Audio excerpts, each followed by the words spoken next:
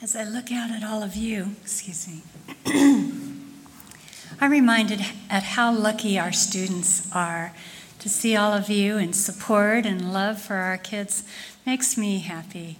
I love these children, and I'm glad to see all of you here on this Sabbath, and I know you're going to get a blessing. Adriel, on the right in gray, is our 8th grader, our entire 8th grade class. And Adriel Contreras has been at Downers Grove since kindergarten, or as he says, all of his life. Well, it probably seems that way. Ethan really has pretty much been here all of his life, because he came, I'm sure, when he was tiny, tiny, tiny. His mother is our kindergarten teacher, you know Kristen. And so Ethan really has been coming to Downers a long time. He's a 7th grader. Both of the boys have spoken before as part of the Truth for Youth program that we've done for quite a few years now.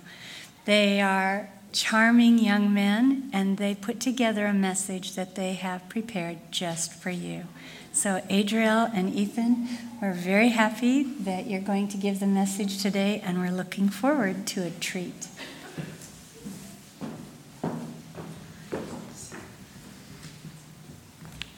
Good morning. Good morning. Happy Sabbath. Oh, great. During World War II, there was a Philippine village. They were surrounded by the war. This entire village was entirely Seventh-day Adventist. In the middle of the entire village was a church. Everyone came inside to pray to their God. While they were there praying, there was a German commander who came in to the village and ransacked absolutely everything in the village and burned down all their houses until the last building was the church. The commander came in and looked in front to see the podium. Behind the podium was a picture of Jesus. He slowly walked to the podium and grabbed the picture and took it outside. He ordered his men to stay around the church and shoot anyone who tries to escape. He called a man from inside to come out. He ordered him to spit on the picture of Jesus or to be shot. What's sad about this story is that he did this over and over again, and the entire village spit on the picture of Jesus, except for a little girl who, instead of spitting on the picture of Jesus, rolled up her sleeves and wiped all of the spit. She stood there frozen, waiting to be shot. The commander was in such shock of her bravery that she commanded everyone else be shot.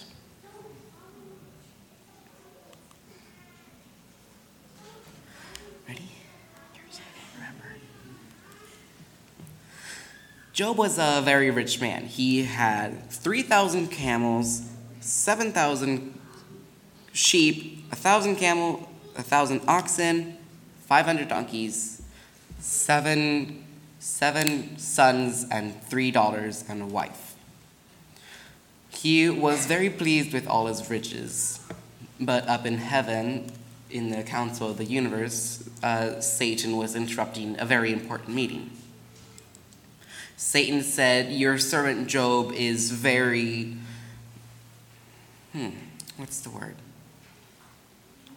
very pleasant, and he will curse you if anything bad happens to him." God accepted the challenge and said, "You may do whatever you want, but do not hurt him." One day, Job was in the fields when a messenger ran up and said, "The Sabians attacked and killed the people in the fields, taking and stole all your sheep and oxen." As this was happening, a second messenger came and said lightning struck all the donkeys and the people who were herding them. As this was happening, a third messenger came. He said Chaldeans raided the camels and killed all your camels' drivers. As this was happening, a fourth servant came and said Your oldest son's house collapsed and killed everyone, all your children.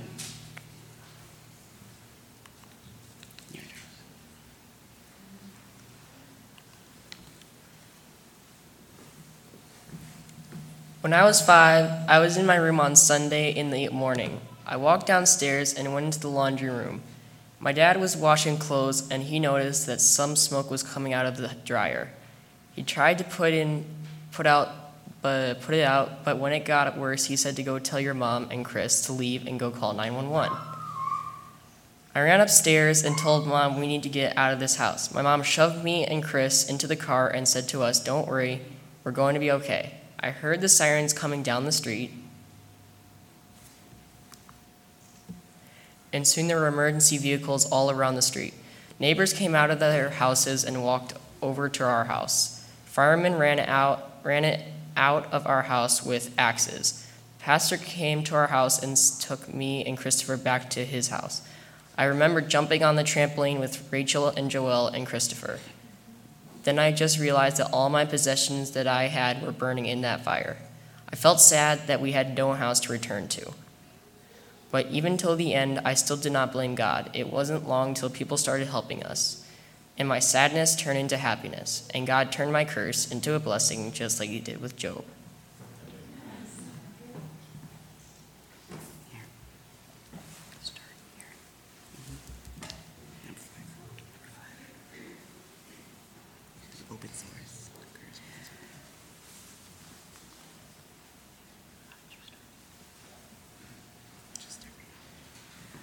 So Satan cursed Job with sores and insomnia and with nightmares.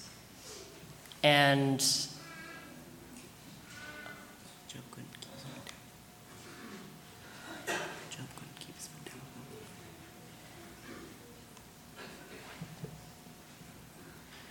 As well as having terrible nightmares when he slept, Job could not keep his food down, which meant he lost a lot of body weight and could not move very much.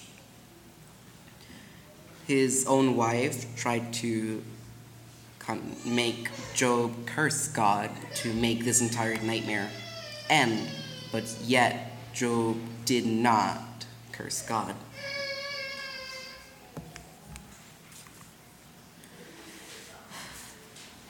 When I was 3, my mother was doing the laundry. She thought I was upstairs in my room fast asleep, but somehow I managed to get outside.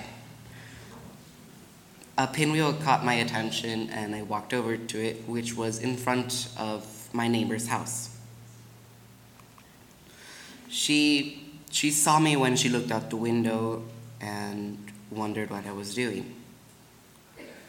A few minutes later, my mom is done with the laundry and walks upstairs. She then gets a knock on the door and says, "Who is it?" My neighbor responds saying, "It's me." She opens the door and finds her saying, "Did you lose something?" It takes a few seconds for her mother to try to find something that she lost. She said, "No, I don't believe so." She slowly walks to one side, and there I am just standing with a pinwheel. I am very glad that she found me, because if she hadn't found me that day, I would not be here talking to all of you.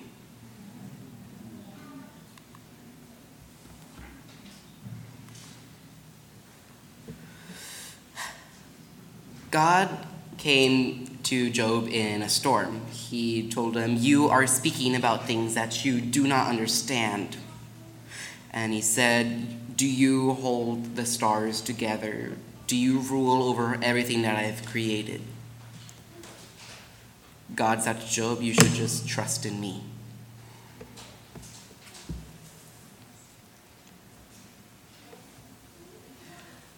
then after that, God gave Job twice as much as everything he had.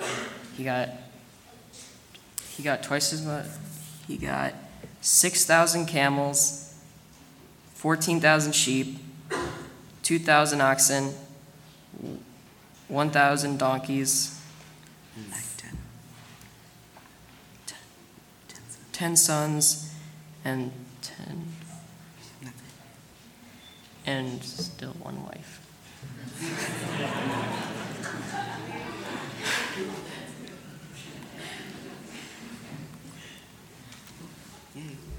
Ready?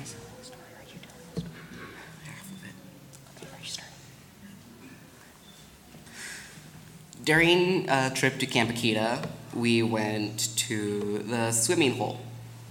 I'm sure some of you know Camp Akita. It's a very nice place. Ethan and I were the only people who wanted to go swimming since it was a very hot day, but the water was very cold.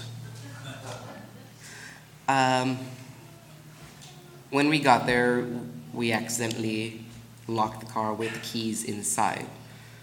When we noticed this, it was by the time it was time for supper, and we were going to be late. So Miss Williams called the pastor, and they were talking for a few minutes. Then Adriel said, "We will not leave you, Miss Williams."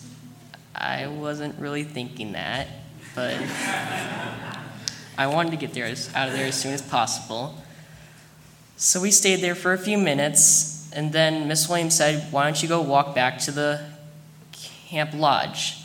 So me and Adriel walked back to the camp lodge. By the time we got to the rock wall, the pastor came driving in a golf cart. He picked us up, drove us back to the place. We didn't start dinner yet. They were waiting for us. Then he drove back to get Miss Williams. Then Miss Williams and Adriel's mom told Miss Williams that there was an extra set of keys. So they got the car back, and we got supper.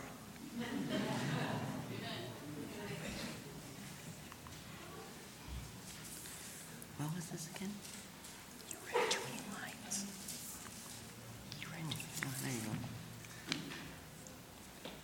The main story of all of these, the main idea of all these stories is that we need to be patient and, like Job, and never blame God for all of our incidents.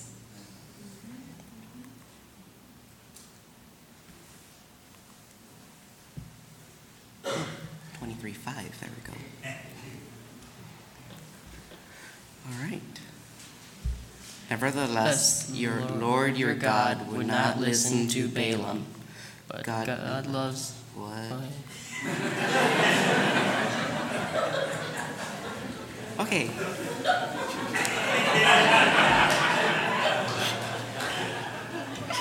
Nevertheless, the Lord your God would not listen to Balaam, but the Lord your God turned the curse into a blessing for you, because the Lord your God loves you. Deuteronomy 23:5.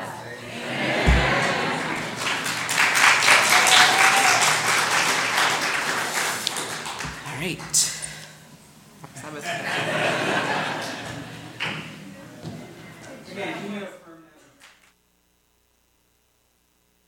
Said I wasn't going to forget, and I forget.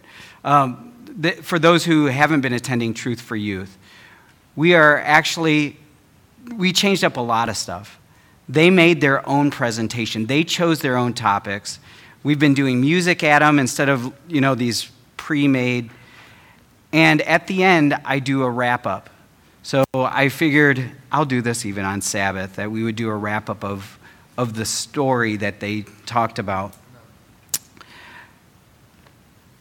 In my life, so far, I've done 4 funerals, 4 that I can think of. The first 3 funerals was a 22-year-old, a 15-year-old, and then a 19-year-old. The first one I used to work with, because I was a bivocational pastor, so I had a different job. And I had to sit and watch all of my coworkers bawl their eyes out, all my friends, while I'm trying to get through this sermonette. I don't know if you know this, but it is believed that Job is the first book written in Scripture, the first chronologically written. So before God can deal with theology and creation and everything else, he's going to have to deal with death, suffering, and conflict. I have to deal with what really hurts people before I try to teach them about me. Because each one of you are going to experience death, sorrow, pain, crying, conflict. Each one of you. I hate to be a doomsdayer, but everybody in here will be touched by death if you have not already. Each one of those people, those three, parents had to bury their own kids. And you see in the book of Job, he doesn't have to bury one, he has to bury 10 at once. He loses everything, and then he has physical pain. But even outside of that, there is conflict with his only earthly confidant, his wife. There's conflict all around him. And you'd almost say, maybe it would be okay if he cursed God. Maybe. Yet he does not. He trusts, the reason this story's here is he trusts more than all of us, probably combined. He trusts more than all of us. The key theme in this, by the way, I'll say this and then I'll get to the doubled part. I think that the climax of this happens in chapter 19, verse 25. And many of you know this because there was a song a few years ago written about this. But in verse 25, it says this of chapter 19. He was basically saying, my life stinks. And everybody has forsaken me. Everybody in the world and outside of this world has forsaken me. But I know that my Redeemer lives, and in the end he will stand upon the earth. And after my skin has been destroyed, yet in my flesh I will see God. I myself will see him with my own eyes. I and not another, how my flesh yearns within me. Things are horrible. Yet I know my Redeemer lives. I know he is faithful. Do you know that this is the story of Revelation also? The story of Revelation is really about when everything looks bad. Everything. And everybody's oppressing you, and the forces of evil are trying to snuff out your faith. Michael will rise up in your place and defend you. There will be a time where Michael rises up. Don't lose faith. The final point that I believe in the story of Job is, did you notice everything is doubled, right? The sheep doubled, camels doubled, oxen doubled. There's one thing that is not doubled. The children. Oh, and the wife. You brought that up. The wife too. But that was a blessing. I'm just saying, one wife, you know. The children were not doubled. Now, in Hebrew, there are some Hebrew scholars that say, yes, the children were doubled because of the hope of the resurrection. He will see them again. With the animals and stuff, whatever your theology is. But biblical theology is, I will see my children again. So he did have it doubled. We as Christians believe that we will see our loved ones again because of the grace of Christ.